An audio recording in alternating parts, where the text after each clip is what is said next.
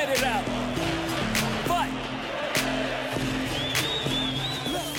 Hello and welcome to episode 147 of Shoulder to Shoulder Podcast, telling stories from the LAFC community match by match, fan by fan, story by story.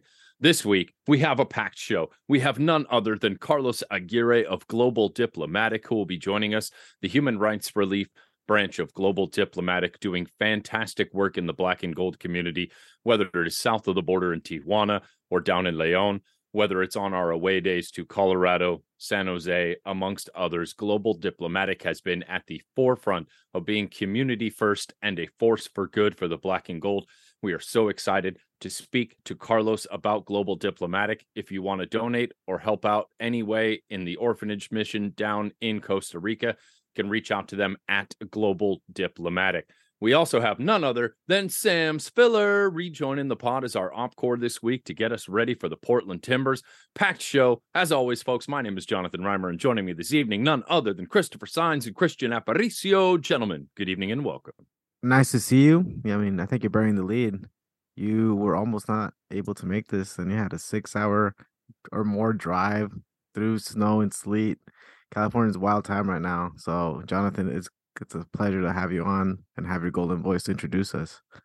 Absolutely. It was some wild weather here in Los Angeles, but even a little bit more so for you spending this past weekend in Northern California visiting your family and your new nephew. So, tell us a little bit about that. Did you have lots of snow like we did? I actually drove through a blizzard coming out of Livermore, California, which if you know anything about Livermore, California, they don't get blizzards, but maybe once every 50 years. So that was a trip for sure, but it was awesome. My little brother has been living in China, met a woman over there, fell in love, got married, had a baby, all loving the time of COVID. And we couldn't go over to China and meet my new sister or meet my nephew. And I'm so ecstatic that they are out here in California.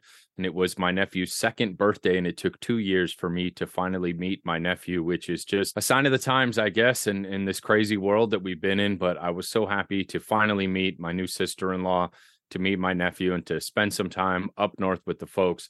Got to go visit my grandma in her nursing home and had a fantastic trip up to Northern California, spending time with my family up there, and was a little concerned I wasn't going to make it home in time to record today, especially as we were sitting there 5 miles an hour going through a blizzard, watching cars peel off the freeway and collide into the bushes left and right of me as we were driving down. Man, people just do not know how to drive in snow and rain here in California.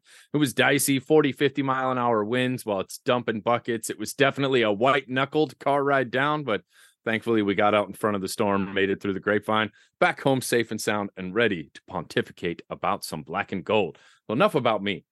Let's talk about the Rose Bowl game. Opening weekend, LAFC kicking it off versus the Galaxy, and you said that the MLS doesn't listen to our show. I think that in and of itself is proof that the MLS listens to our show. Well, at least the gods of nature listen to our show, because Mother Nature done stood in the way of us having this opening day spectacle, a rain out at the Rose Bowl. LAFC versus Carson, and the Carsadena Galaxy has been rescheduled for the 4th of July, and I, for one, could not be more ecstatic about this reschedule. Not only because I now get to go, but I just feel like this is the perfect 4th of July spectacle, and it was a bit much to cram this in to the first weekend of games. But gentlemen, enough about my opinion.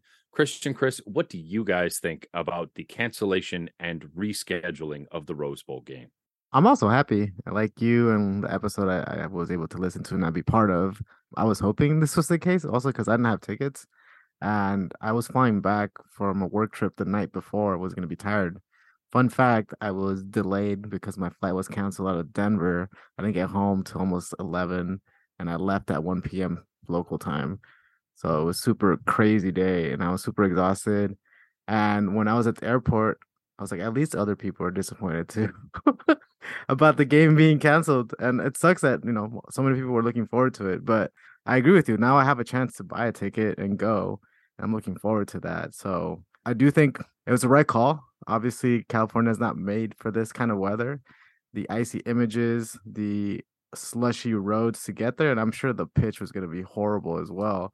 No one wants to get some sort of injury or some sort of non-full stadium situation. So it was the right move in the end, in my opinion. I'm happy for many reasons. We talked last week about how we just felt that, the atmosphere and it being Derby week and everything leading up to it was not felt the way it might normally have been felt. And I think that was a little bit of the community, us not being together, right? Leading up to every game, you see your friends and you're at the tailgates and you have things in place to plan for Derby week. This gives us a better opportunity with it being in July. I'm definitely really happy the game has been changed. I think that we talked about the whole notion of there not being the build up to Derby week. This is now going to happen because the game is now delayed until July. I think that it had a lot to do with us not being able to see our friends and have the normal conversations or planned events that we might have leading up to a Derby week. With that, this match is going to be on the 4th of July. And I've heard that I've never personally been there, but I've heard that the fireworks show that happens at the Rose Bowl during the 4th of July is an amazing fireworks experience. So that will be something really cool to look forward to stay late and watch the fireworks show after the match. And I just think that it plays better with the overall season. The first match is now going to be at Dignity Health Sports Park. Then it'll be the match in Pasadena with the Rose Bowl. And then at the end of the season will be the match at the Bank in September. So I'm okay with all of it. I think that it'll be interesting how everything has to shift because I believe that the Galaxy have a game on the 2nd currently. Or no, because the Galaxy normally do play on the 4th of July. So they had a game against St. Louis, I believe. So that game against St. Louis had to be moved, so to accommodate these sort of things. But it's just interesting. And we have a game just a couple of days prior too. So, we do have to fit in this game so that we can get the equal number amount of games played by the end of the season. But I'm definitely happy that it is on a holiday. Yes, it's a Tuesday, but still, I think that it'll be a lot of fun. And I'm happier about it playing out in 4th of July than I am being the first game of the season. You could not ask for a better 4th of July spectacular spectacle than to see LAFC versus Cartagena. It's perfect for the 4th of July. Had this game taken place over the course of this past weekend, the mud and the trudge of everyone trying to get into that golf course would have probably ruined the golf course and just absolutely been a nightmare getting in and out of. I was going to say one thing that I think was an interesting topic that kind of got thrown out there. Obviously, the MLS was anticipating that this was going to be a record-breaking attendance match. On top of that, Chicharito gets hurt. On top of that, the weather is not, having the weather be great was already going to be an event that potentially could break the record. If the weather was good, you might not have broken the record. Now you have inclement weather, so you were going to get a partially filled stadium. It wasn't going to be the marquee match because one of the main players from the Galaxy is not going to play. I mean, it's not like the MLS hasn't played matches in inclement weather before. There was the match, I believe it was in Colorado, where it was all snow. So I think that even though the stadium was definitely compromised, I do also think that it was a lot easier for the MLS to just say, nah, we're going to throw in the towel, call it a different weekend, because there's all of these other things that are on our agenda that we wanted to see happen that are not going to happen given the circumstances.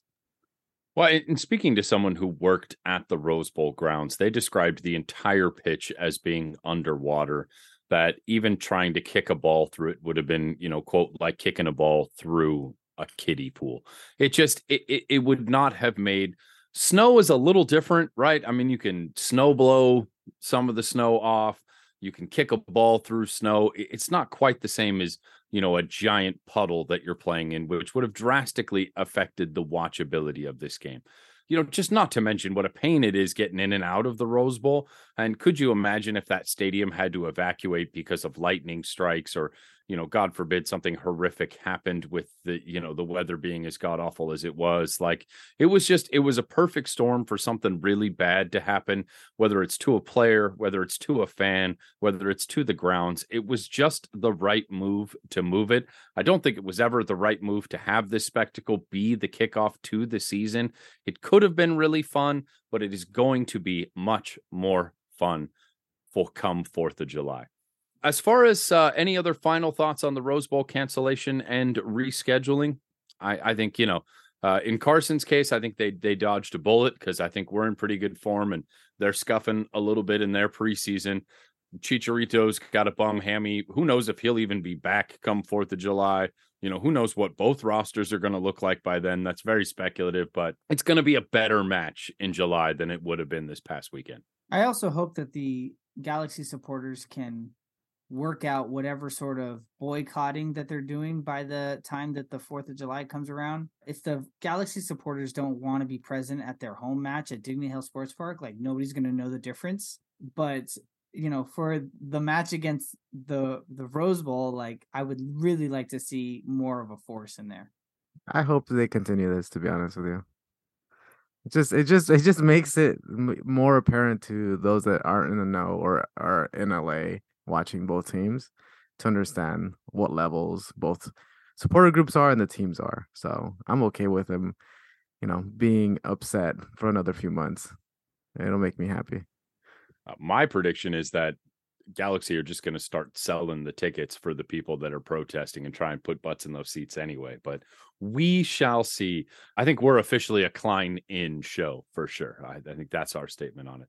There was a ton of games that kicked off over the course of the weekend. Did you guys have any highlight moments, whether it was San Jose falling to double stoppage time goals at Atlanta? My goodness, the worst back pass in history in the Austin game that saw St. Louis get their first ever win. We saw Abubakar put in one of the worst defensive performances I have ever seen from a center back, gave up 3 goals in his game. Do you guys have any highlights from the games that did take place? The 2 biggest takeaways were the Austin St. Louis match. Seeing St. Louis come in and get a victory, their first match in team history, was really cool. I do think that the situation around the tying goal, Stroud getting that tying goal, because Stroud used to be on Austin. So I don't know if he called for the ball or what have you. There's a little gamesmanship going on there, but at the end of the day, an errant pass was made to a player who had nobody in between him and the goal. And he put it in the back of the net. St. Louis still had to get one more goal in less than 15 minutes left in the game to get the win. But in very, very entertaining fashion, St. Louis City gets the win. And then, of course, there is the San Jose debacle that just was unbelievable. I could not believe that that's how that match played out. And, of course, you get the 2 goals in stoppage time. I mean, San Jose gets an early goal, but Thiago Almada comes in the stoppage time and gets those 2 goals to put Atlanta over San Jose. It was really good. I liked it. And then, the MLS 360, that was a really entertaining way to be able to watch multiple games at the same time. I think that MLS 360 is going to be the way moving forward to be able to just kind of keep the pulse of the league going during game days. I have a couple comments. I mean, San Jose is going to San Jose. Number one, St. Louis, what it reminds me of is like our first match ever, right? We go to a team who is recognized at that moment in time as one of the marquee teams or one of the contenders, which Austin is expected to be. So maybe the expectations weighing on them this year, right? Before, like, the first year is their first year, the second year, they're surprised.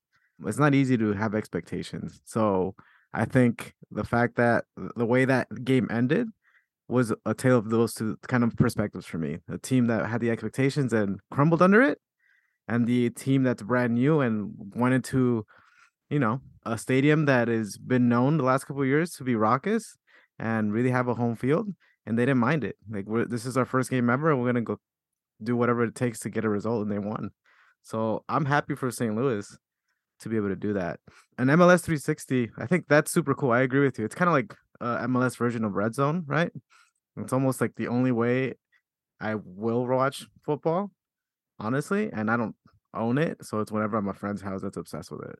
But it is really, really entertaining, and I think it's conducive to the new set of schedule that we have, right? Where I'd say 90% of the games are at the same time, so it plays for MLS 360, and I think it's great. I did see, and I didn't watch it myself this weekend, but I did see people's comments where the cutting, the perspectives, the angles, the abrupt commercials. I think those will hopefully be kinks that get worked out over the season. But the fact that you're able to tune in as action is going on, I think another component or another station that does the CBS does is with Golazo for Champions League and for Europa League, which is also pretty entertaining on CBS and Paramount Plus. So I love it. I love that this is something that Apple is doing. And I did watch some of the highlights on there. I did the weekend review on Apple TV. Production, great. Crispness, talent-wise, I think we got the best of the best from around the country in terms of coverage. So I'm just excited how this is going to progress even more. Yeah, I think there's still some things to work out. I would love one of my biggest issues with the MLS app in previous seasons is how long it takes them to upload game highlight videos. I still had a little bit of an issue with that with Apple TV, where even a few hours after a game had ended, they still hadn't uploaded the highlight package. You could go back and rewatch the whole game, or you could kind of look at highlights one by one, but you know, the MLS in 15 that they used to do where they would do the 15-minute sort of recap of a game. I'd like to see that and the highlights uploaded just a little quicker so that after a game's done, you can kind of go back and catch the gist of what happened. But really, really fun roundup of games. And in most games, the team you expected to win. I mean, DC United beating Toronto 3-2, though. The Wooden Spoons coming out and spanking it to Bob Bradley. That was a little alarming to me. That was a fun one to see. Obviously, the San Jose collapse, Almada, 2 stoppage times, 90+ 8th-minute game winner. I mean, that's the kind of stuff you live for as a football fan. It was Cincinnati beating Houston. I mean, there were a couple games that really stood out to me. FC Dallas going down to Minnesota after everyone picked Minnesota to be an awful team this year. And, a ton of people picking Dallas to be in the top 3 in the West. And, and they dropped that game. And of course, the Austin loss. And then, you have things like Seattle and Philadelphia going out and spanking teams kind of like we expected it to. It was a really mixed bag of mixed results. One thing I think is really interesting, not a single tie. In the East or the West, there were no ties. Somebody went home with 3 points in every single game, which is interesting. I don't know if that's ever happened before in an opening weekend. We're going to have to go back and check the stats on that one. It did happen back when the league didn't have ties. Well, so you know what? Yeah, good point. Valid point. Excuse me. Now, I will say there is a team that ended their match with the same points at the end of their match because it never happened. Right. Well, there would be 4 teams actually that didn't get to play their match because of postponements, but one of those getting rescheduled. But of course, yes, LAFC and the Galaxy, I suppose, technically middle of the pack since we didn't lose, but we'll catch up those games. I'm not too worried about it. I agree with you though. MLS 360, pretty cool. Trying to be the MLS version of Red Zone, I guess. I'm curious to see how that grows and how it adapts and changes. And I just hope the people at Apple realize they did a good job that first weekend, but there's still a few areas to improve on. So hopefully they're not resting on their laurels. All right, guys, back to the black and gold in some shocking news this week, I suppose. LAFC announced that the club has acquired a 2023 international roster slot from Sporting Kansas City in exchange for 150,000 General Garber bucks. So here we go. The rumor mills are starting again. LAFC now have that extra international roster spot. So, gentlemen, where do you think JT is going to employ that roster slot? And I just want to say, if you're not following our good friend Vince LaRosa at Vince the Rose on social media, you should, because he gave this little nugget of information. Hire Vince. Hire Vince, exactly. Hashtag hire Vince. When he was in an interview with John Thorrington, he had asked about rosters and being in compliance with league rules at the time of the interview, which was just before we had announced the international roster. And John Thornton had said that they were currently in roster compliance with the league. So this 2023 international roster slot should, in theory, then lead to a new player on the team, and it is not acquiring an international roster spot to meet the compliance needed with the current roster. So who do we need and what do we need? We need a midfielder. That's what we need. That's what we're going to get. I don't know who, and I don't know from where, but that's what I really think is just we need more midfielders right now, and that's kind of what my expectation is. I don't know. I think it's hard to tell. I feel like he's probably chasing or talking to the scouts about both a midfielder and a striker. Those are both places of need right now. So whatever makes sense to stay within compliance and has upside and can contribute is the first one that's going to get the trigger pulled on, right? So to your point, I don't know which one he's doing, but I know that he's actively working, even when we think he's not working. And this just tells me there's still things that they're looking at, and they're trying to make sure that things are in place before they execute. So it's promising. I hope it happens sooner than later, but who knows? Like this could be also a move to just get this in place for the summer and getting it less expensive at this point in time than as the summer transfer window approaches. My prediction: this is a designated player, U22 initiative number 9. I think this international roster slot is going to be used for our third and final designated player, which must be a U22 initiative designated player. We are going to go out and find ourselves a young, yet to be proven striker with massive potential, upside, and sell-on ability. And that is exactly what JT is going to go out and look for, whether it is in the next month or so before our window closes. Actually, I don't think it closes till April, right? So we've got like 2 months left for the winter window or the summer window. But whether it is in the next 60 days or so, or whether it is this summer, I think it is our U22 DP number 9. I do think we need a defensive midfielder, but I don't think that's where this international roster slot's going to go. I think we could probably use allocation money and find somebody who's out of a starting job somewhere else that would prefer to be a backup for us than to be a backup elsewhere in defensive mid. All right, that about wraps us up. Last note I have in the rundown, gentlemen, is to make sure that everyone is there bright and early for our upcoming game, because there is going to be some ceremonies before game. And I think all of this is perfect to touch on when we do our Portland review in just a moment. So I think we're going to go ahead, take our first break. We will be right back with today's guest, none other than Carlos Aguirre of Global Diplomatic, in just a moment.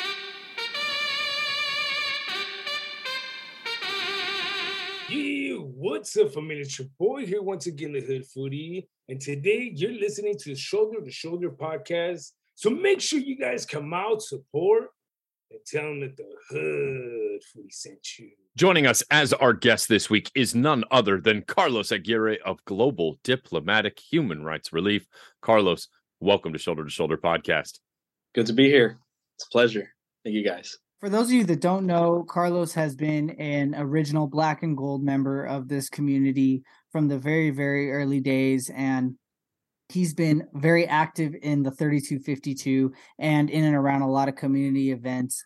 And it's a really great honor to have you on today. What you do for this community and what you do for communities outside of Los Angeles on away days is really, it needs to be recognized. And those are the kind of participation events that people really do find valuable and are the most memorable parts of some of these away days. I was just going to say, folks, you have heard about Carlos's work having been put out by LAFC socials. You've been discussed on the Cooligans. You've gotten news reports showing up to the various events you've done. You've participated in events across MLS stadiums, south of the border, both Tijuana, León.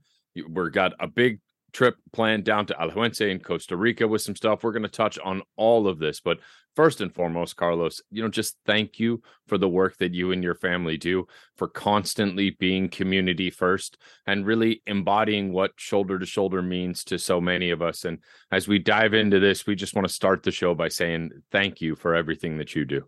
I greatly appreciate it. Truly, truly. So why don't we go ahead and roll the clock back? And before we get into Global Diplomatic, its origins and the mission and some of the works that are going on in the community, we'd like to hear about how the beautiful game entered your life. And what are your first memories of falling in love with football? Let's see. The beautiful game. I guess being raised here in LA, you're always, put into sports, Sunday leagues. Funny story was when I was younger, I actually wasn't really that good at it. We didn't like it that much. Had that dad that was always pushing too much. So I was like, it wasn't my thing. Let's say, high school, I started playing basketball. Sadly, I didn't get the height. I was good, I would say. But then there's just a point that you can't just compete with. Like, if you don't have the height, sadly, you can't go on. And that's where I started watching soccer more because I started noticing Messi. Guy's almost my height, doing magic throughout the pitch, anywhere he went. And it didn't matter if he was 5'7", facing a 6'5" person. Like, he'll dribble right through him. And I was kind of inspired by him. And apart from that, I started watching. What really got me into it was I had friends that would invite me to go kick the ball around. And slowly I started playing more, picking it up. And I don't know, it might sound a little cocky, but I felt I had some natural talent, maybe being part South American. So I felt a little pride in it, and that's where I started improving my game. And that's where I usually was found at a soccer field, Monday to Friday. And that's where my love for the game started. And from there, I actually started watching. Because prior to that, I was always the type that I'd rather play than watch. And then slowly I started watching Champions League, like I mentioned, especially because those type of games are do or die, especially at the round of 16. It's home and away. Whoever had the better goal difference and away goals, I found that so interesting. I really liked it because it was really like pushing other teams to kind of, you got to go at it or, sit back and you might just lose because the away goals. So I really enjoyed that. And that's where slowly, like I said, like I started not following teams, but admiring players. Like I mentioned, first Messi. I do like Ronaldo as well because of his hard work ethic. And then from there, I'll just see how other teams are doing. And I would say I always been the type that I like the underdog more. So let's say I don't always just choose one team. I like the story that, they're going against the odds. No one expects them, like Leicester. Those type of stories I love. That's what I enjoy about soccer, because anybody could win.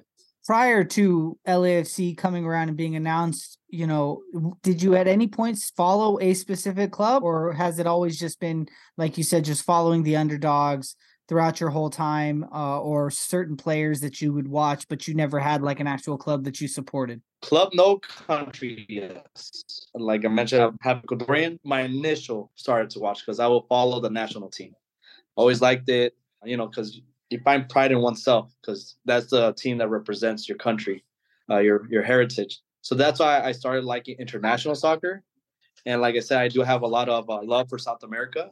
So that's why whenever I remember the main World Cup that really got me into it as well was 2010, where a country I never heard of, even being South American, Uruguay, made it all the way to the semis. And it gave me such pride seeing them kind of representing us. Let's say not just South Americans, but as well like Latino community, Hispanics, that we have somebody like, let's say we could say De Raza making it so far. And after that, that's where I just really felt for the team. Like I followed Uruguay and they're kind of an underdog, it's always Argentina, Brazil. So I always did like Uruguay for that fact. They're a small country, yet they're Fala Charuas. And they don't give up. They keep fighting. And I really like that type of team, type of mentality. And yeah, so after that, that's where I started following, let's say, players from wherever they play, like Forlan, really liked him. And he was like I mentioned, Atletico Madrid before. Yeah, he was there. I remember Manchester United. So I did have a little love for Manchester United as well. But let's say club teams, to be honest, I would truly say LAC is my first club that I really hands-on. I'm a fan. So when did LAFC enter your radar, and how did you go from learning about this new club starting in Los Angeles to becoming a supporter? I think it could start in certain ways. I don't remember when exactly. Let's say I was starting to love, like I mentioned, the European leagues, Champions League. And then I really wanted to go to a game. Maybe that was around 2012, 2013. And I don't know where I heard it was like, I believe, fall, had to be fall. And I hear team down in Carson was on the finals. And I'm like, okay, cool. Maybe I should go watch one of those games. I checked tickets, and back then I was just a college student, didn't have that much funds. And I see a ticket was going for 130. And I'm like, nah, rather not. So I didn't go. Cool. Then year or two later, I was on my phone, laying in bed on Facebook. On nowhere, I see an announcement saying new team coming to downtown LA, and it says put down your deposit. There was no logo. All it just emphasized downtown LA. To me, at first, I thought it was a scam, but I was like, you know what? Just for the dream, I'll put down a deposit. So I put down the deposit, and let's say a couple months passed, and eventually the next news I got was, oh, you know what? We're gonna unveil the crest. Here's our first event, and it was gonna be a Union Station. And that from then on, it's history, like they say. I got my first black and gold gear with the LAFC logo. I still have that hoodie and the hat. And ever since then, yeah, I've been since 2015 for sure. Guarantee. I remember putting down deposit on a Facebook ad that literally had no logo, no location of stadium or anything. So yeah, it's been a wild ride. So when you look at this LAFC roster, I know that Los Angeles is a melting pot and there is a large Mexican population here, but being Ecuadorian and having Ecuadorian players, does that give you even more love and pride for this club, knowing that you have countrymen playing for your team? I could say yes. For example, the love for the team has been there regardless, no matter what players were there or not. But I guess it does fall on the pride side. That gives me pride to know, let's say, fellow countrymen are in the team I love. That I could guarantee. And as well, for example, two of those players, I saw them before they were even in LAFC because they were representing Ecuador very proudly down in South America, where they won the U20 tournament. And usually Ecuador is one of the smaller nations. They don't really win that much. So that was one thing. And then seeing them playing in Poland and getting to I believe the third place game, and they were so close to make it to the final, I believe. That was something amazing too. And they did win third place. Correction. I do remember they went third place. And let's say, then I hear certain, let's say LAC got Brian Rodriguez. And I was like, all right, that's cool, I guess. Like, he was part of the Uruguayan team that was in that tournament. But then they announced, while I was remembering, I was like, man, they should have gotten Ecuadorian. We went further. Sucks, but okay, whatever. What can you do? And then that's where I remember they announced Cheeky, and I was like, wow, we actually got one. And then after that, we ended up getting Sifu, a great guy, could say, a great friend as well. He has helped us out with global diplomatic projects. And then we got our third one, which for a little bit, Mendes, but it was very, very amazing to know I have people that I have a connection with. Like, we have certain heritage, certain roots to be in the team that I love and support. So let's go ahead and transition the conversation to global diplomatic. I've seen firsthand the impact that your organization has had on underprivileged children in multiple countries, but going all the way back, describe the origins of Global Diplomatic. Where does it come from, and how did it get started? All right. Global Diplomatic was created by my dad. How it goes is, in 2015, there was a huge earthquake in Ecuador that sadly people lost their homes and lives. My dad always wants to get back to his country. So let's say at that time, he would always be a volunteer at the local church. They would always do outreach where they feed the homeless in San Bernardino, because my dad lives in Fontana. So he decides, why not fill up a freight to take supplies to those that need it in Ecuador. He was able to, with the help of the church community, Santa Maria. They were able to fill a trailer freight. And he actually rounded up, fundraised to get enough money to send it to Ecuador. The sad part was, once they got there, it just got stuck in a port because of politics and, I guess, paperwork, or what can you say? They just held it. A bunch of supplies, literally half of it went to waste. Let's say a bunch of cereal got be infested by rats, so that had to be thrown away. Certain clothes got damaged, and literally it stayed there for months, not even reaching the people. What my dad actually ended up doing was having to fly to Ecuador to kind of get it out and actually at least provide the certain things that they did have to the people. And from then on, he said, you know what, if I'm just trying to bank on help, just donate, give to an organization. Sometimes you don't know if it reaches to the people you want to help. So that's where he started the whole organization with an emphasis of giving the stuff directly to the people.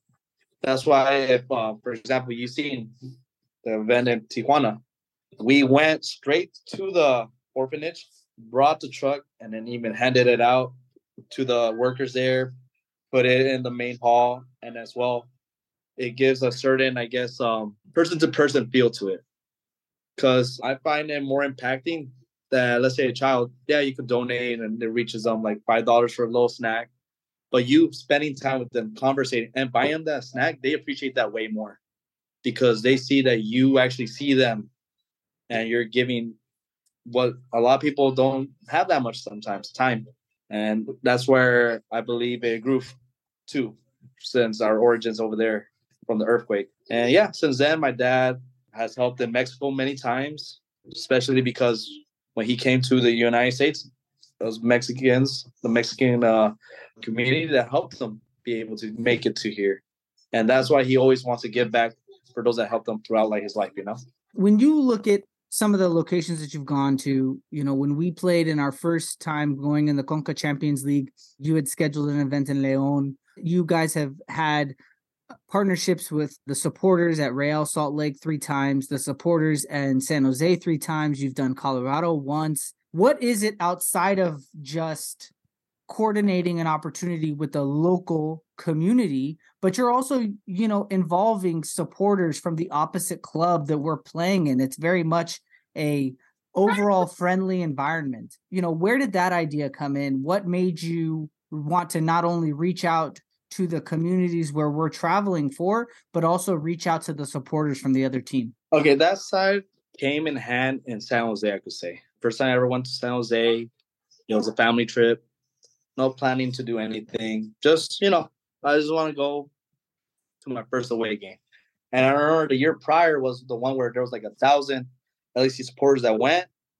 And basically they had a great time. Bella scored a hat trick, or I believe that might have been his first hat trick, but for sure he had a brace. And I really regretted not going to that game. Really wish I had gone. So that's why I was like, you know what, next away game, for sure I'm going there.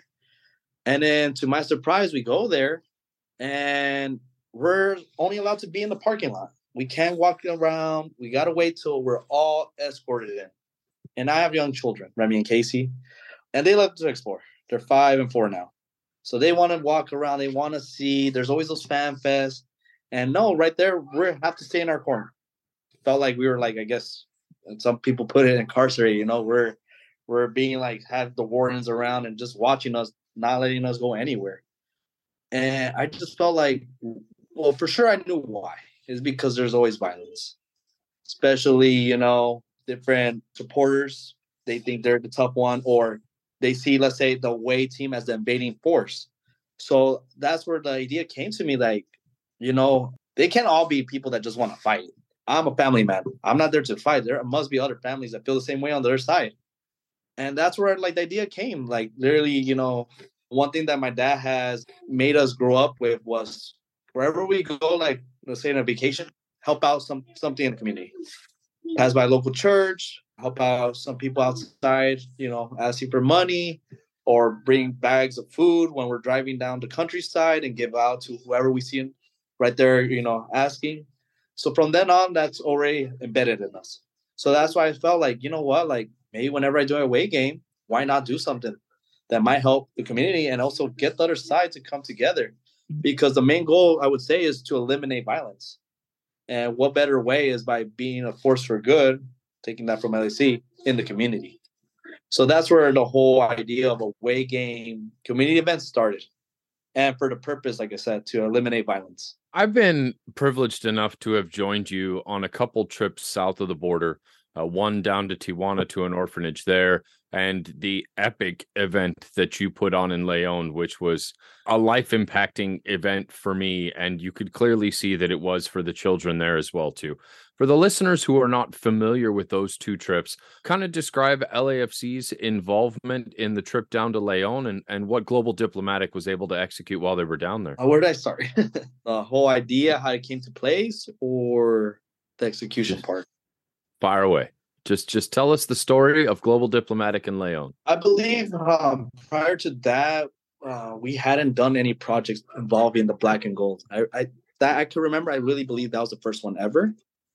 And it kind of falls in hand, like I said, going on a away trip to do some force for good. Something I did not mention was that part of it, and you felt it, when you go somewhere and you help somebody in need and you see that gratitude, that sparkle in their eyes, that they weren't expecting it, and you're giving them that help, it gives a warm feeling inside. Let's say you could be having a bad day, but you have that feeling, like you forget what you were dealing with, or maybe problems at home, problems abroad, or whatever. And I remembered one time, Copa America Centenario. Sorry if I'm going off topic. Ecuador's playing here against our bitter rivals Peru in Arizona. This could be said my first away game. I drove from downtown LA all the way to Glendale, Arizona to watch them play. Cool. It was fun. Got there. 5 hours in the heat, middle of summer. And first half, Ecuador's losing 2-0. And I'm livid. I'm pissed. I really took a day off from work, drove how many miles, and I'm watching my team lose to our bitter rival. Thank God they tied. Game ends 2-2. I left. All right. I wasn't pissed. I wasn't red no more. And yeah.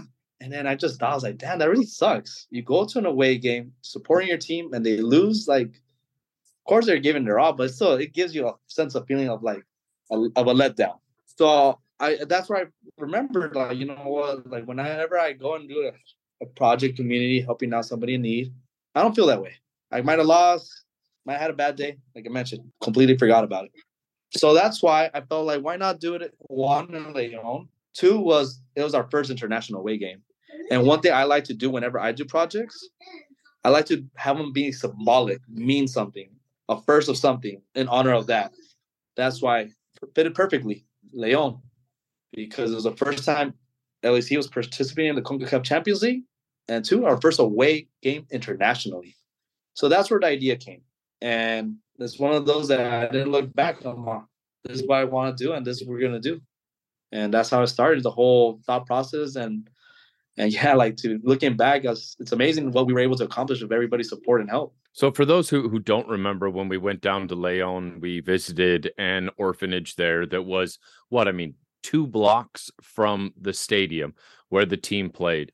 And these kids had never had a chance to go and see their home team in their life. We brought them a ton of supplies that were donated by the LAFC community, took funds that were donated and procured more supplies down there, and showered these kids with gifts. Every kid that had a birthday that month got a birthday gift.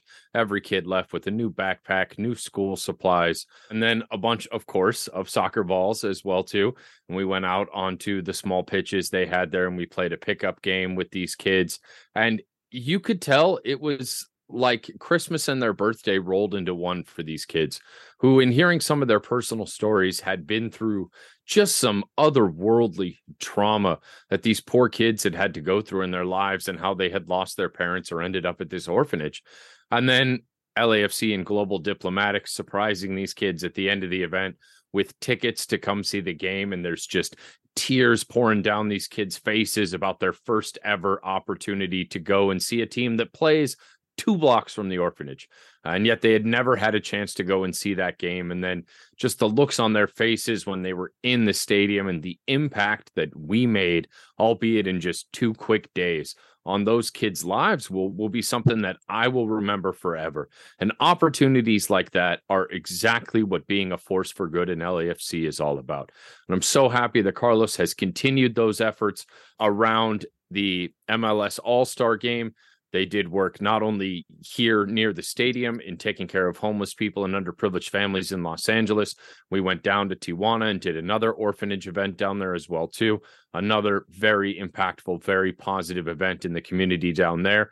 But those are all in the past. And we have something very big on the horizon, our first ever trip down to Costa Rica. We are back in Conca Champions. And Carlos, you have something planned for our game versus Alajuelense. So why don't you go ahead and fill the fans in on what the plan is, how they can participate with everything that's getting planned right now for our Costa Rica away days. All right. It's a great honor once again. Like I said, we're back in the CONCACAF Champions League. Like I said, it falls into place where I said, like, I find it worth celebrating. That's why I do these events. So this time around, we try to find a place close to the stadium we found a transition home called Asociación al Niño con Cariño. They have 31 girls that face poverty and sadly some circumstances. And basically, they're taken care Monday to Friday by nuns. And they are able to go with family members on the weekend. But Monday to Friday, they usually just go study, get classes. And yeah, I found out when I was reaching out that there's another place that they never had an opportunity to go game. Following once again how it was for Leon. I mean, a stadium a couple blocks away, and not knowing what, let's say, the joy or the love of the beautiful game is. So that's why we also do it. Like, we want to show the next generation this love that we have, the sport that gives us so many memories, so much impact that really is our lives now. So that was the choice that I felt was perfect. We have reached out to their supporters as well, and they have joined us, them and their FO. And I could say, we always try to improve on our last project. And so far, things are going well. We have already gotten confirmation from Alajuelense, their FO, the tickets for the kids, as well as they even told us we're going to be able to take at least 22 girls as the player escorts during the beginning of the match. So that is something big that I dreamed of, and we were able to accomplish. So I'm so proud of that. And for the most part, like you touch upon, we celebrate what seems to be a Christmas and a birthday. Well, we call those global days. And basically, whenever we go to an orphanage or, for example, transition home, we, try to gather everybody, and we go and say that we're going to celebrate the birthdays of the month. We do this by having a clown to perform, entertain. We have birthday gifts for the birthday girls or boys, as well as try to get gifts for everyone else. We try to give gifts to everyone because sadly we can't be there year round to give everyone a gift on their birthdays. But mainly that's the focus. As well, we bring either a type of food they are craving that they don't get that much. For example, many orphanages that we go, that we find out local volunteers around the community sometimes cook their home cooked meals, which is great, but they don't get the chance to try a pizza or a burger, or even some of the, or not that they don't get it, but they have favorites, let's say, of the local cuisine. The one in TJ, they really liked gorditas. So those are nice because, let's say, let's say maybe some of us never been to Mexico, like the TJ trip, we get to try the local cuisine and break bread amongst the children there. So I always found that amazing and great. So we do that, and then we try to end it, like I mentioned, to show the next generation the love of the game with a soccer match, with either with our volunteers versus the children, or a team mix, or what we were going to do this time in Alajuelense will be us against their supporters. And after that, we'll have a team like of some of the girls that want to play the game play. So yeah, so those is what we call Global Day. Tell us about some of the donations that you're looking to try and get before you guys leave, and how people can participate, what the deadline is, because, I know that you guys have to make sure that you ship things off with ample time to arrive in Costa Rica. So, what are ways that people can donate? What are some of the items that you're looking for, and what's the deadlines? For this time, from I guess we always learn from prior projects. And I believe Jonathan could be a testament to this. We found out shipping things is not so great. There's always things get stuck, things get lost. And apart from that, it's kind of costly. And what we found is better just to buy the things there, because one, it helps out the local community there. We usually try to go to shops like the mom and pops, So for this instance, what our main goal is, for the most part, the things I want to cover, I could say, thank God, have been accomplished. Take the girls to the game and be able to come out as mascots. So from then on, that's where I find out what is the biggest necessity of the home, orphanage, or transition home that they have. And what they told us is that they need beds. They have the 31 girls, but they have a waiting list of over 20. They would love to receive them, but sadly they can't because there's no place for them to sleep. So for that reason, that's our objective. We're aiming at 10. We're hoping at least 5. And that's a full bed frame, mattress, pillow, and sheets. Right now, we're having a campaign where we've broken it up. Let's say $100 donation gets us a mattress, 51 gets us the frame, and 25 the bed sheets, and 10 a pillow.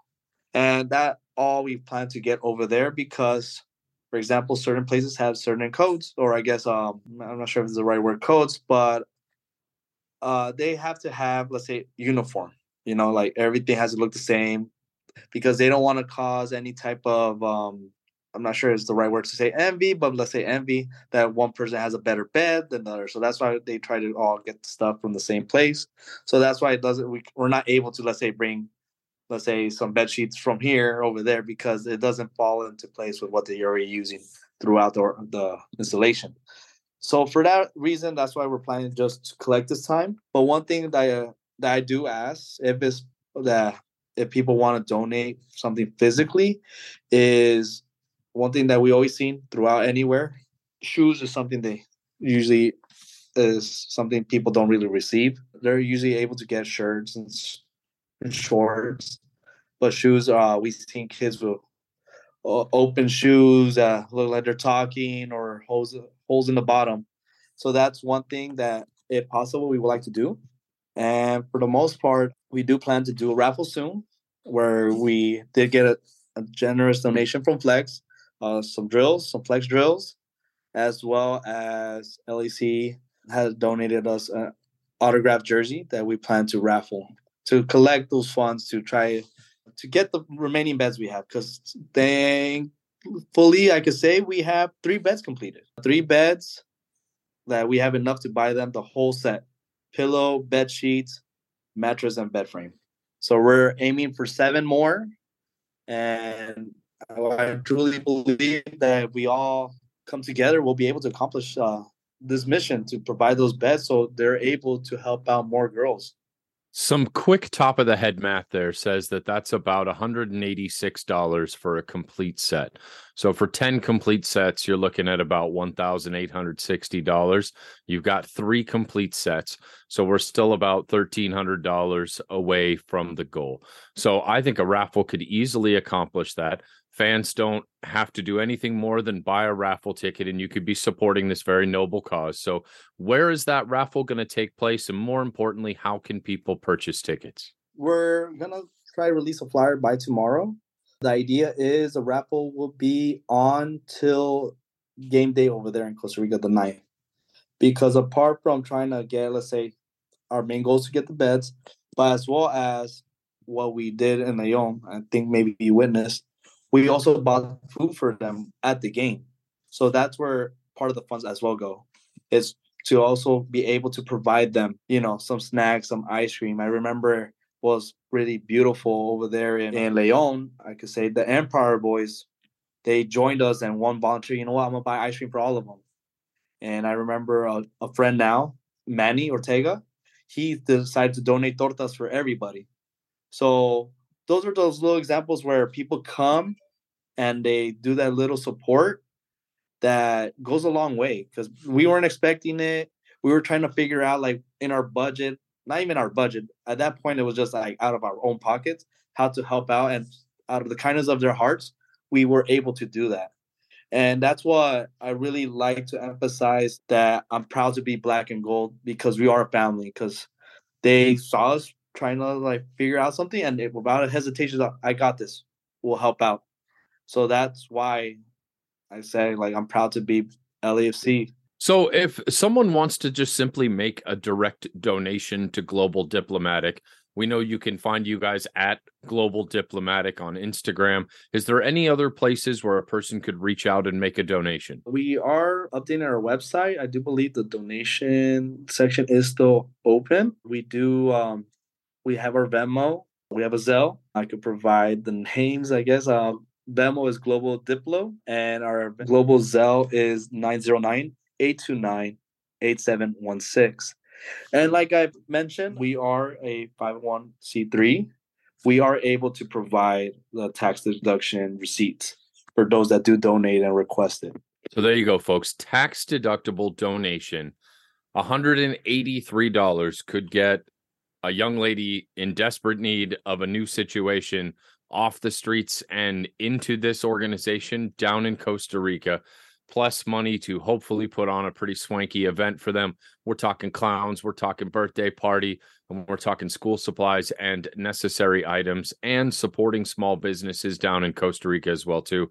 Carlos, it blows my mind what you and your family are able to accomplish through Global Diplomatic. And just year after year, you guys keep rolling out these events that are truly, truly taking shoulder to shoulder and a force for good to another level. And, on behalf of the entire Black and Gold family, just it blows my mind. Thank you so much for what you guys do. With this Alajuelense being the majority of your focus at the moment, are there any plans for future events throughout the course of this season? Yes. Let's say, for example, I could say San Jose is now a yearly thing. We come in agreement with the fans, and I could say friends that I have now over there on the San Jose side that they also look forward to. It's like, hey, when are you guys coming? Like, we know of this community right here that we might help.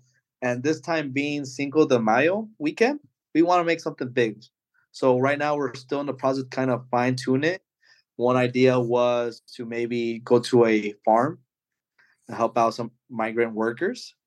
And one goal or wish we would have liked to try to do is take them to watch the game. Like I said, deep down, I want to give the opportunity of enjoying the game. Maybe them don't have that chance because one, they don't have the financial stability, or I could say, or maybe they're not able to spend that money because they might be sending that money back home to help out their families there.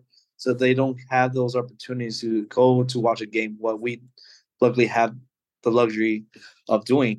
So that was one idea for sure. Apart from that, this year is the inaugural Leagues Cup. I would love to try to do what we did for when the MLS All-Stars faced the Liga MX All-Stars. Go back to TJ, maybe even the same orphanage we went prior, and do another global day there. Once again, the two nations, the two leagues are coming together, so why not celebrate that? So that was one of the other projects. Apart from those, I do have a personal goal of trying to do one of these supporter alliance events with one new MLS team every year. Last year, we did not have the opportunity. So this year, I do want to make up by trying to either try Portland. One of the future goals is when we go back to Miami, because I know we already have a little connection there from how I heard you guys had a great time last year when sports went down there. So, yeah, so that is my goal right there, try to do one team eventually to get them all and have this new idea, because wherever we've gone, like, I guess people are amazed that, like, I would never have even talked to you, and that we have so many things in common, same goals, same ideas, and the same loves of one, the beautiful game, and two, helping others. And that's why it's so, like, amazing that literally if I didn't do these projects, there's so many people I would never have met. And now I could, like I mentioned, I consider them friends.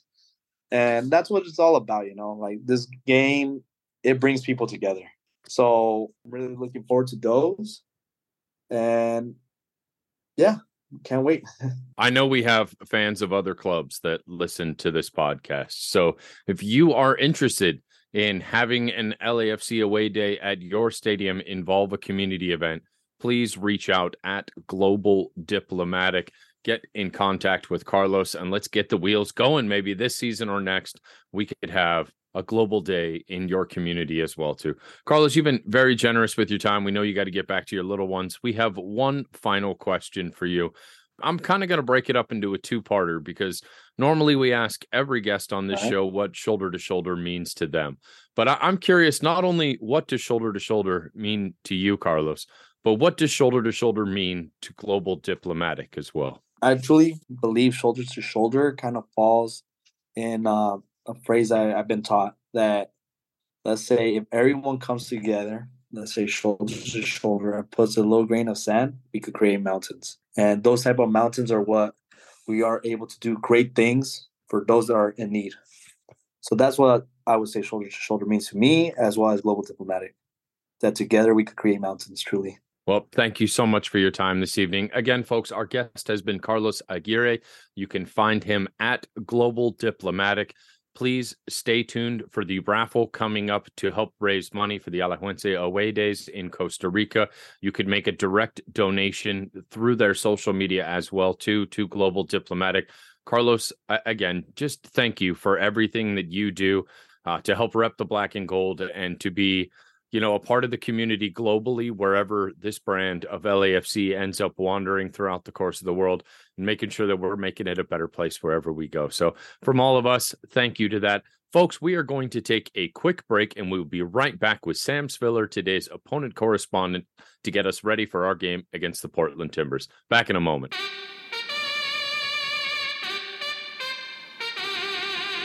Hey, it's Kevin Frazier from Entertainment Tonight. And listen, I am an LAFC super fan, so I always make sure I download and listen to Shoulder to Shoulder podcasts. They keep me updated, but more importantly, I get to listen to these dudes' opinions about the team I love the most. Keep doing your thing, guys. Joining us is our opponent correspondent this week and making yet another triumphant return to Shoulder podcast.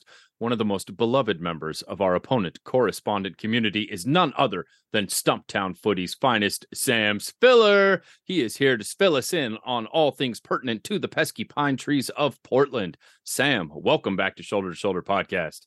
Somehow the intro has gotten better. It's impressive, really, how it is so many years. Yeah, happy to be back. Yeah, third, fourth time. I can't keep track, but yeah, happy to be back and happy to welcome you to the club of fans of teams who have won MLS Cup. Welcome. There's a few of us here, so yeah, congratulations. Yeah, the start feels good. I will say, when Portland first won in 2015 and I got that first jersey at the start, that felt pretty good. It definitely feels pretty good. We are pretty ecstatic about it. Welcome to the show. We know it has been a busy off season for Portland, so let's go ahead and dive right into it. Let's start with some additions to the front office. You've got a brand new general manager, Ned Gravelboy. You've got a brand new CEO in Heather Davis. What are the initial fans' reactions to the changes at the front office? The reactions are a lot. They're a little mixed. I think if you've been following a lot of the news, what's going in around U.S. soccer since last fall, a lot of, particularly the report that was released by Sally Yates, U.S. soccer, into wrongdoing and misconduct within women's soccer across America. The Portland Thorns organization was heavily implicated in that. And so at that point, it kind of looked like, okay, some sort of change has to happen. It didn't happen as quick as some fans wanted, and it's still not quite at the point where I think a lot of the fan base wants, but it is leading to the point where Thorns owner Merritt Paulson is selling the Portland Thorns, the NWSL team. And for the Portland side of it, it's definitely led to some change there. I think not as much as fans would have liked. I think fans wanted a full split, a full Merritt Paulson selling both of the clubs, him kind of stepping aside, removing himself from the CEO and operations role. It means he's not as seen as much. He's not the public face anymore. He's still there. He's still kind of looming in the background, I think, is kind of how the feeling feels right now. Some fans are still upset by that. I think there is a very strong portion of the fan base that wants both clubs sold and to be sold together so they can remain as kind of one entity, which is a concern. And there's others that I think are also wanting to understand that, it isn't okay. We want them gone. And this has been going on for almost 2 years. We kind of want to think about the soccer, get back to that. So there's a lot of conflicting emotions, a lot of feelings around it. It does feel like this is still a backdrop under which the MLS season and the NWSL seasons are going to be played for Portland. And yeah, that's just kind of the reality that they're kind of living through. I noticed in the Apple TV, club profiles, there's like a heavy piece on Merritt Paulson in there. And I was just thinking to myself, ooh, read the room, guys. Maybe leave that part out for now. But with him staying on in the ownership role, I have to imagine that's a little awkward because in the Yates report, he was mentioned quite a few times. So that is a little spicy. I was more concerned, at least at the moment, with what the fans' reactions are, primarily to a new general manager, right? Because that's much more influential on the day-to-day operations of the soccer business. The optics outside of that, and thank you for touching on it, and I think we went into at length the last time you visited us, have been discussed ad nauseum. Probably not something we need to peel the scab back off of at this moment. But going forward, what are the thoughts on the new general manager and the role they're going to play in rebuilding the squad? Yeah, so it's Ned Grabavoy, former MLS player. He signed for Portland in 2016 as a player, retired, joined the front office. He's been part of the Timbers kind of technical operations since then, since 2017. So he has experience within the organization. That's a plus for him. He has been their technical director for the past 2 seasons, I think. And so now he's finally, he was made the interim general manager once Gavin Wilkinson, former GM, was fired. Now he's got the full-time job. He will be the first to tell you that he still has a lot to learn. He'll be the first one to say that there is still some things that he needs to learn about running a club, all of the operations for it. He's been very transparent about how he's still learning and growing and trying to get the right people around him for the role. The plus is that he's had years to learn from Gavin Wilkinson, which, for the faults of the man, he did prove to be an effective general manager in MLS. So, Grabavoy has pedigree. He has some experience. He was seen as one of the stronger, quote unquote, number 2 guys in the league amongst kind of soccer execs across teams. So he's got, there is some faith kind of put into him, and he's got a steep learning curve. I think a lot of fans are a little discouraged with the lack of movement that the Timbers have made with some of their players this year, which we can get into. And I think they're going to have to practice some patience with kind of waiting for Grabavoy to get his feet underneath him, to fill out his technical staff, to, kind of start to build himself within MLS, because it's especially tough to hit the ground running as a new GM or soccer president of soccer in MLS, especially so under the conditions that he did. Some things are new, but some things are the same. You also re-signed Giovanni Savarese until 2025. To me, the group, the club, the supporters, the fans are behind that decision. It feels that way, at least. And the embrace at the end of first match spoke volumes, I thought. Yeah, I would agree. I think Savarese sticking around is an important piece of continuity. When you have a new GM coming in, a lot of change off the field, you need to have some, consistency somewhere. And Gio sticking around is a big part of that. There were some rumors that maybe he was going to go coach in Italy. There was another teams that were poking around, and so Portland locked him up for a few more years. And as of that game, like you mentioned, their win on Monday night, which is weird to say, but Monday night was he became the winningest coach in Timbers history with notching his 69th. Yes, a very nice win.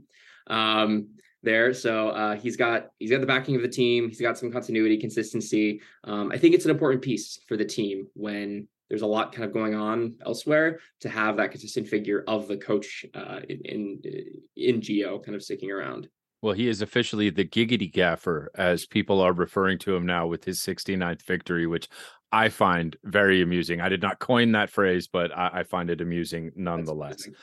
Great win for you guys on Monday. In addition to starting off the season with 3 points, got to carve the 600th slab off of the tree trunk. Congratulations on reaching the 6th century mark in goals scored for the franchise. An impressive win. I want to dive into the starting 11 of that in just a minute, but first I kind of want to wind back to the off-season talk a little bit and talk about some of the additions and subtractions. Amongst the notable additions to me, none stands out more than Evander da Silva Ferreira. That is definitely the big signing coming from Vasco da Gama. We're talking about somebody who's got 27 appearances in Champions League and Europa League. This is a big signing. It seems like the team is really invested heavily in this performance. So talk about not only that addition, but the other moves that have happened to the roster throughout the course of this offseason. Yeah, Evander is the guy. Like, he is, I think, the highest transfer in MLS this offseason. I think he was the most expensive. He was the most expensive transfer fee Portland has ever paid for a player, reportedly around $10 million. That's a huge investment. That's the most investment that the Timbers have had in a player in some time. And the biggest expectations, like you said, that's been heaped onto a player in a bit. He's kind of seen as going to be the next, Diego Valeri style player for the Timbers, be that creative midfielder, that creative fulcrum that player who can just elevate everybody else around him, make every single player around him better. There's a lot of expectations to be put on him, and they're going to have to hope that he hits those because they didn't make a ton of other additions, like you referenced. The only other incoming signing that they made just late last week when they signed Eric Miller, MLS veteran defender, to a free agent signing. There's rumors of them bringing in a center forward coming in. Hopefully, I think it'll happen probably within a week here. Outside of that, it's pretty much it. They declined contracts for a few depth players. They declined the loan option for Jose Carlos Fedrankin. So, got rid of some players who were maybe extraneous. They brought in those two big players. You could consider also new right back who scored that aforementioned 600th goal Monday night, Juan Mosquera, 20-year-old U22 Colombian player. He played, I think, 2.25 games last year, barely saw the field. So he can basically be considered a new signing. But the big one is Evander. Like, he's the big investment in time. He's the big investment in the team. I think he's going to be seen to be the guy. And Portland, it's not too far of a stretch to say that Portland's success this year will be directly tied to how well he settles into MLS. Stole our thunder a little bit. And is that center forward you're talking about, Tommy Scoops? Talking about Frank Boli from Yep. Ferencváros. Probably butchering that, but that's supposed to be a TAM signing, according to him. Age 29, 2 goals in 77 minutes in the Champions League group stage so far. So very promising. I think the lack of consistency, I guess the tough thing to do for any MLS team is a consistent number 9. And I think you all are putting your chips on the table to be able to bring him in, hopefully contribute in that way, it seems like. Yeah, it's an interesting signing because, like you said, he's a TAM signing, so he's not going to make DP money. I don't think they can bring in another DP based upon their cap and U22 situation. With him coming in, Portland essentially has 3 or 4 forwards that are all roughly at about the same level, at least on paper, with Boli, potentially being soon, Yaroslav Niezgoda, Nathan Fakasha, and Felipe Mora, who will be coming back from injury in a few months. So none of those guys really jumps off the page as, oh, he's going to be the guy. He's going to be the starting forward. I think obviously if you invest money in a TAM player, he's going to play. He's going to get the chances to win that role. And Safarese hasn't been afraid to change things up when players aren't performing or when he needs to challenge players. So that center forward spot, it was arguably one of Portland's biggest weaknesses last year. They didn't get the production from center forward that they needed to, make the playoffs because they missed out. And, it's going to have to be one of the areas that they're going to need to improve. I think the logic is Evander scores goals. He's going to pick up some of that. And if they can get a center forward in front of him who can help stretch the field and make space for him, then the whole kind of recipe starts to come together. It starts to feel a little more coherent. Like you said, Portland has found it tough to find a consistent starting number 9 in a few years here. So I think the way they're doing is they're kind of having their hands in a few baskets and seeing which one hits and seeing which one kind of becomes the hot hand that they can ride, throughout the season. You've touched on the theme of injuries, and that's sadly something that also reared its head on Monday. But going back, you mentioned Mora. Do we have a timetable for his return? And Asprilla as well, too, with knee surgery. What's the ETA in return for both of those players? Yeah, not anytime soon. I think especially with Mora, they're not going to want to rush him back. They kind of did last year. He never quite fully recovered, barely played, and wound up basically missing the entire season. So he's probably going to be around May, maybe May or June, I would expect. Probably Darren Asprilla maybe a little bit earlier, April or so. I think they has his prognosis is 4 or 5 weeks. So, those are two big guys who can contribute. Darren Asprilla was Portland's joint top scorer last year. Felipe Mora was their top scorer in 2021. So your top 2 scorers for the past 2 years that are still on the shelf and coming into the season. Injuries at early season seems to be a theme for Portland. And like you referenced, Jimmy Chara went down holding his hamstring, appeared to be a pretty tough hamstring pull. Safarese confirmed in post-game press conference that it's going to be a matter of weeks. So Portland suddenly is pretty thin on the forward line, considering that they got 2 starters or, guys who can start sitting on the bench. Well, with that being said, let's go ahead and fast forward the clock to the discussion around this weekend's match versus LAFC. What is your anticipated starting 11? And most importantly, who's going to be stepping up for Yimi Chara? Yeah, I think I want to say it'll be Aljaž Ivačić in goal, but it might be David Bingham. He had a good game on Monday. He's been the guy through preseason. I think Ivačić is the type of guy that if he can stand on even just one leg, he's going to want to play. So Savarese is going to have to be cautious about maybe holding him back if he's not 100%. I think if he is 100%, he'll start. I think the back line will stay the same. It'll be Juan Mosquera, right back, Dario Zuparic, and Zach McGraw at center back. I think it'll still be Justin Rasmussen at left back, second-year player. He had a rough go, a little bit of it against Sporting Kansas City's wingers. So talk about that because I know y'all got some good wingers down there in LA. So then you'll have Diego Chara and Eric Williamson and Evander in the midfield. I think you'll probably see Santiago Moreno start instead of Jimmy Chara. He didn't start last week, but I think he'll start instead of Jimmy Chara. Marvin Loria on one side. Center forward, it's probably going to be Jaroslav Niezgoda. It might be Nathan. Does it matter? I don't know. Probably not. So I think it'll be very similar to the starting 11 we saw on Monday with Moreno coming in for Jimmy Chara. We saw in the last match Paredes come in.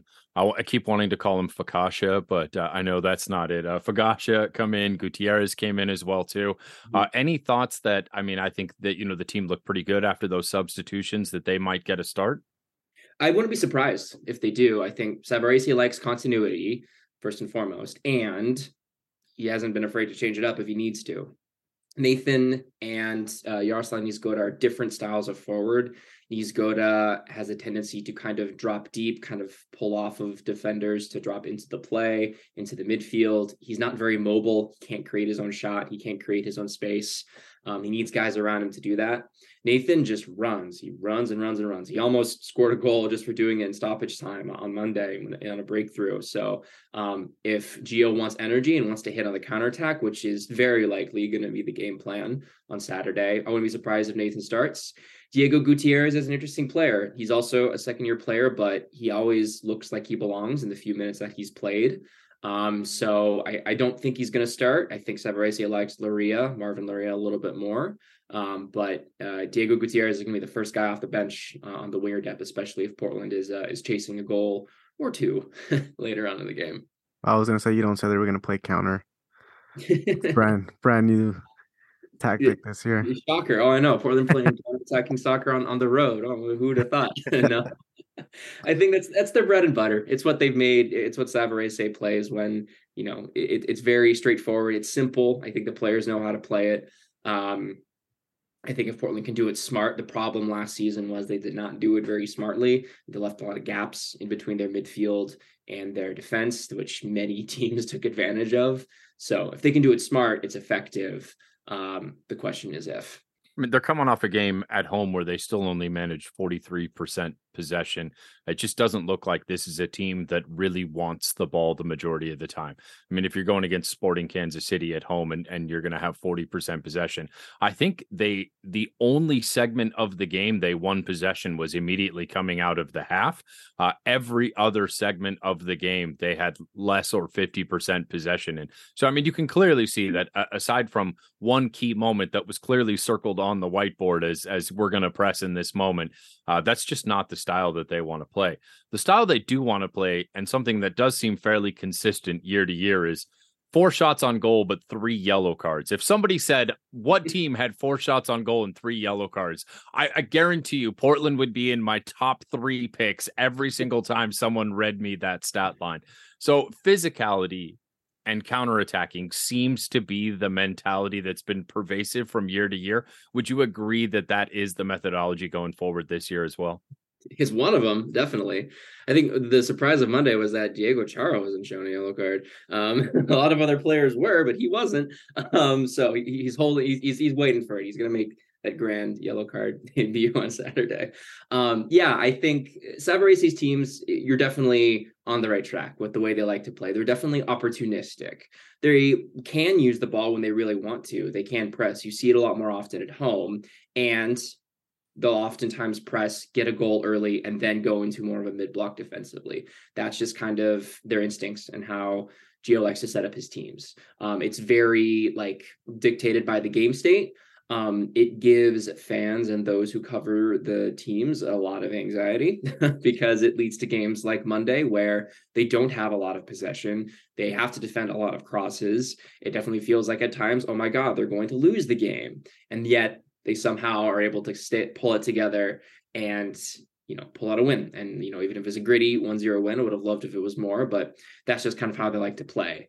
I think the physicality piece of it, you definitely are seeing it with the back lines, particularly the center backs. Dario Zuparic and Zach McGraw are big boys. They're also pretty mobile, both center backs, so they're not afraid to put in a tackle, get physical, get right up on attackers, forwards, let them know that they're there. Definitely saw that a couple of times. It worked. I think it set some of Sporting's forwards off a little bit. While they could generate good looks, they didn't quite get around to finishing them. So I think they had averaged around 1 or so expected goal, I think, in the game. And the most of that was off of just 3 or 4 like really good chances. And most of the crosses were cleared and dealt with.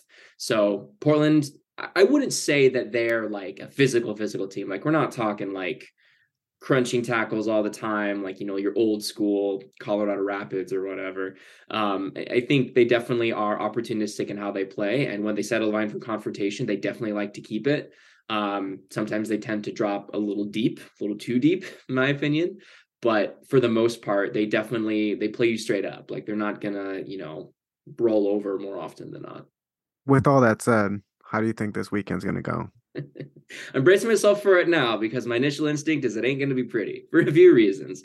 I think you saw last game, Portland dealt with Sporting's press fairly well, and there was definitely still multiple times that they were able to get good spots. Sporting got good spots for crosses. My read of that is if that's a game that's played with teams in midseason form, or say Sporting's in midseason form, or a team that maybe has like a little bit sharper strikers or attackers, maybe it ends a little bit differently. And hey, would you look at that? They're playing a team that on paper has some super sharper, a little more talented attackers in LAFC on Saturday. I mentioned Justin Rasmussen kind of having a tough game. Yeah, that was against Daniel Shalaway. Now he's got to go up against Denis Bouanga and Carlos Vela and LAFC's, attacking front three. So it's going to be tough. Portland will not have most possession in that game. That is not going to happen. I will guarantee that. They're probably going to sit deep. They're probably going to invite pressure forward and try to counterattack, kind of like I said. They're going to have to play smart if they want to, keep track of things, because as we discovered last time these two teams met in Portland when LAFC clinched the Shield, if you turn off for just 1 second, boom, then LAFC can hit you.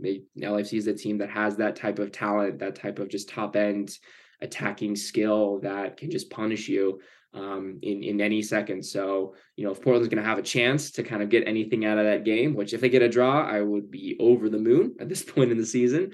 If they're hoping to get at least that or anything more, they're going to have to be smart and play a tough game. They're going to have to play it strong. I think these two teams, when they met early season last year, a little bit of a choppier game, I think 1-1. I wouldn't be surprised if it's something similar, and LAFC's attacking core is as good, on paper, as good as it's been. There are a couple terms thrown around as far as advantages, right? The short rest, playing on Monday, having to travel and then play again on Saturday. Now, some people are saying, oh, gosh, the rest issue. And there's the other argument of the rust issue for LAFC, that the extended amount of time off, the cancellation of the Rose Bowl Derby, that could potentially be an advantage for Portland. Where do you fall on the rest versus rust? Would you rather have the week off, not have played your first game, and be, a home opener with a ring ceremony, a flag ceremony, all that pomp and circumstance that can be a distraction for LAFC? Or is the short rest going to be the bigger issue in this game? There's good arguments either way. Well, I think it depends. I hope Portland doesn't get stuck on a plane in the snow like the Portland Trailblazers did last week, because they don't have anybody on the team that can rap as good as Damian Lillard. Anyway, I think there's good arguments both sides for that, right? Like, I think my initial read is I think LAFC is going to be eager to go. Like, that game, the Rose Bowl game, that had so much hype. There's going to be so many fans there. That was, MLS's marquee game of opening weekend. And then to have it not happen, it's like, oh man, what are we going to do with all this now? So I read it as LAFC is going to be, ready to, like, we got to get the season going. We got to get this thing started. So I think there's definitely going to be energy regardless. I think Portland definitely I think Monday took a lot out of them. It was cold. It was cold up in Portland. Muscles take a beating when it's cold and you're running up there on the turf. Having 2 less days of rest, I think, is going to hurt Portland. It's not a full, Wednesday, Saturday type rotation, but they do got to travel. They do have to recover. It's the first game of the season. They're not 100% in full week in, week out game shape. I think I lean more on maybe 60-40 towards might be a little bit tough for Portland to get fully rested for Saturday. And they're playing a team that hasn't played in 2 weeks. So there's definitely going to be energy in LAFC's legs. I think the game might start off pretty quick because of all those reasons you said, because of the ring ceremony, the banner raising, I'm sure that 3252 got a TIFO planned. So that's going to make it a strong atmosphere. That stadium always is rocking whenever it's a home game. So game's probably going to start off a mile a minute. I'm going to start to get nervous at around minute 60, minute 65, see where Portland's legs are at, because they might start to fall off and LAFC might have a little bit more in the tank at that point. So I think it'll probably be even up until that point, and then we'll see. My gut instinct says Portland's legs might start to drop off. Well, we know over the course of the years, the matches between the Timbers and LAFC have certainly been contentious, dramatic, and there has always been, just that penchant and flair for something a bit above and beyond. So don't be surprised if we get a game that has all of the expected abnormalities. No, I mean, the thing missing was this, snowed in plane. I hope that happens just so we can talk about it later. I'm okay with that. Oh gosh, that was awesome. That video that the Portland Trailblazers did was pretty cool. It was funny at the Timbers game in the north end of the stadium. There was this giant pile of snow, which presumably was on the field at some point, and then they plowed it and moved out to the side. But it was just this giant mound covered in like grass, I think, or like artificial turf or something, like sprinkled on it. So kind of poorly. So you could still tell that's still snow. It's kind of like greenish, but it's still snow. So just an example of just how bizarre of an opener for the season that Portland has had. I don't think they've ever had, like, their past 5 or 6 openers have been just either weird games or delayed for some reason. Like, they played Colorado in the opener in 2019 in the middle of a literal blizzard. So it's like, sure, of course, let's get a game postponed for snow and let's play it on a Monday night. Why not? So yeah, ridiculousness, like you said. I don't think Portland and LAFC have ever played a normal game. So it doesn't feel like it. So yeah, I'm expecting definitely more of the same on Saturday. Are you going to be in attendance, my friend? Are you making the trip down? I will not, unfortunately. It's on my list. I got it sometime. That stadium looks amazing. And it seems like a really cool environment to be into. Wouldn't be a bad time to visit if the weather cooperates, because it's cold as heck up here in the Pacific Northwest. We're still dealing with snow, which is crazy. But maybe sometime soon. I gotta make it down there for one. So I'll be watching that fancy smancy Apple broadcast from my couch. Well, we're expecting 55 degrees and partly cloudy, so it should be good football weather coming up for kickoff this weekend. Yeah, hopefully, that's summer up here in the Pacific Northwest. Are you kidding me? That's shorts weather. Yeah, it snowed here in Los Angeles this week, so hopefully that crazy weather is behind us. And I don't think anyone here has any idea what snow is or what that stuff is falling from the sky. All the pictures this morning of the Hollywood sign with snow behind it is certainly an iconic image to define the past week here in LA, but looking for sunnier skies this weekend. Folks, our opponent correspondent this week has been none other than Sam Spiller, here to fill us in on all things Portland Timbers. You can give him a follow at Samich923, and please give our friends at Stumptown Footy a follow at Stumptown Footy. As contentious as things can get on the pitch between our two clubs, we have nothing but love for Sam and everyone at Stumptown Footy, and can't wait for the day that you come down here and we get to entertain you at the bank, my friend. Thank you so much for joining us once again. We sincerely appreciate it. Of course, always happy to join you guys. Hopefully see you soon. Folks, we are going to take a quick break and we'll be right back with the final segment of today's show.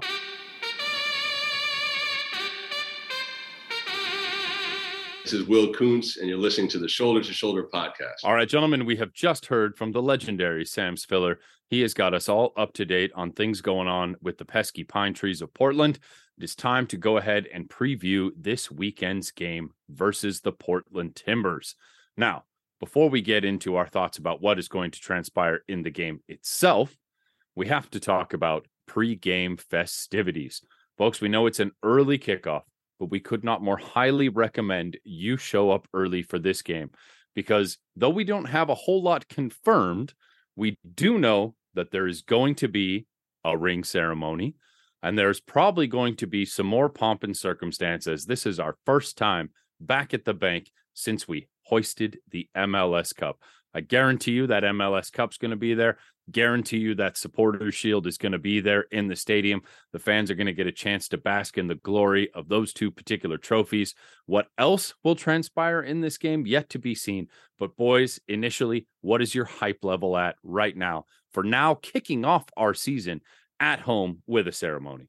It's the moment we've been waiting for, right? Since we signed up before there was a stadium, and it finally happened. So now there's a banner that's going to go up somewhere to be determined, notating when we got this in 2022. Another Supporters Shield Western Conference champions banners somewhere around the stadium. But I'm looking forward to just having the ability to have a moment to celebrate, to hand out probably a ring of some sort, probably hopefully have the trophy there, right? And I don't know. I'm just gonna take a lot of pictures because I want to make sure I have them, right?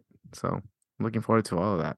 It's gonna be a lot of fun, celebratory. It's gonna be a big show. I can just feel it.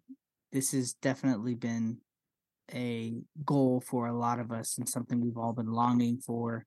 And so to finally be able to really celebrate it in a full stadium, packed house, trophies being lifted, fireworks going off, rings being given. It's going to be a lot of fun.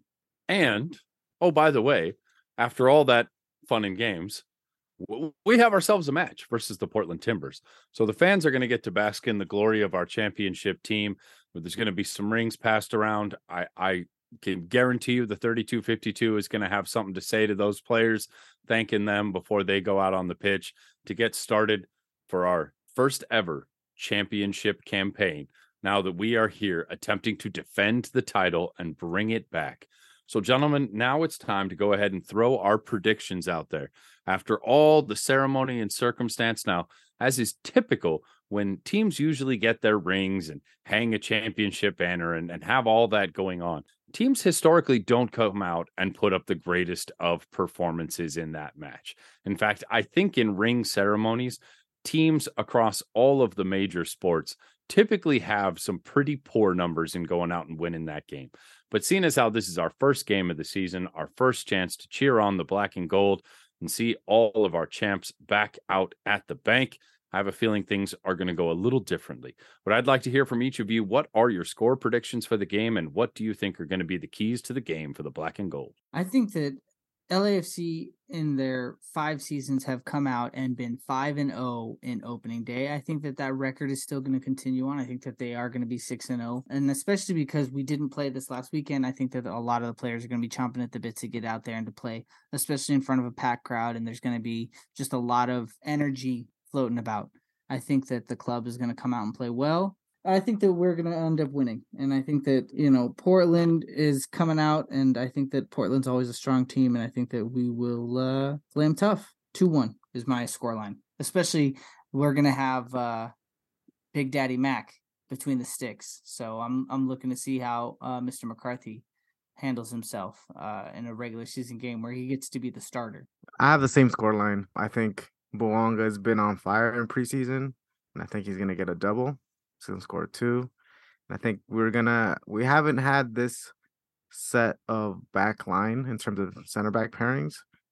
So I think that there's going to be one moment of confusion or miscommunication, and we're going to give something up that's too hard for J-Mac to get to. But I think we're going to do well. I think, yes, I agree with you, Jonathan. Historically, teams that have a ring ceremony or championship ceremony don't do well.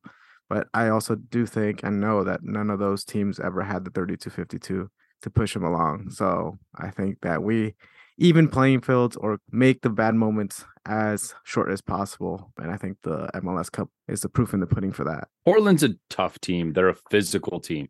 Doesn't matter that They've had a lot of off the field drama going on with their team and still going on. Doesn't matter that they have a lot of new players in. I really feel like they're going to come in with the typical Portland mentality of trying to push the black and gold around. And as per usual, whoever ends up getting the referee assignment for this game is going to have some tough work for them, because we know Portland is going to play physical. And if the ref allows a physical game, potentially advantage Portland in that regard. However, if the ref calls a pretty tight game, that probably gives you a little bit more of the free-flowing and beautiful soccer that the black and gold like to go out there and give us that performance week in and week out. So I feel like that potentially could be advantage black and gold. We could be sans one of the Chara brothers. Yimi Chara left the Monday match with an injury. So whether or not he will be fit and ready to go still remains in question. And they've, look, a lot of new pieces there, but I think it's going to be typical Portland rough and tough style football. But that being said, the black and gold, just too many weapons up top. I think it's going to be 3-1 to the home team. And we are going to hoist our first 3 points of the season as everyone gets to bask in the glory of rings and cups and ceremonies and all of those lovely things. All right, gentlemen, do we have any final thoughts on today's show before we call it quits? Well, with that, folks, we would like to thank Sam Spiller of joining us as our opponent correspondent once again. Appreciate Sam's continued commitment to Shoulder Podcast. A huge thank you to Carlos Aguirre and everyone over at Global Diplomatic. Once again, please reach out to them if you're interested in purchasing raffle tickets to benefit the charity event down in Costa Rica, or make a donation directly to Costa Rican efforts through Global Diplomatic, or for one of their future endeavors, as we know we have planned throughout the course of the season. We could not speak more highly of the work that those gentlemen do. Global Diplomatic has been very impactful in helping make LAFC a force for good. Thank you, Carlos, for coming and speaking on behalf of them. On behalf of myself, Jonathan, Chris, Christian, sound engineer Wilton, and all of us here at S2S, we'd like to thank you for listening to episode 147. With that, take us home, Sticks. Shoulder to shoulder, together this our culture. Feel the force of a supernova. Stay fly in that FC Dorsum. Hey, shopping down to Nicky's, Koreatown Liddy. Cape us so mommy about to drop her fifth. They won't need to stop, but I ain't. Come to my house, I'll defend that back.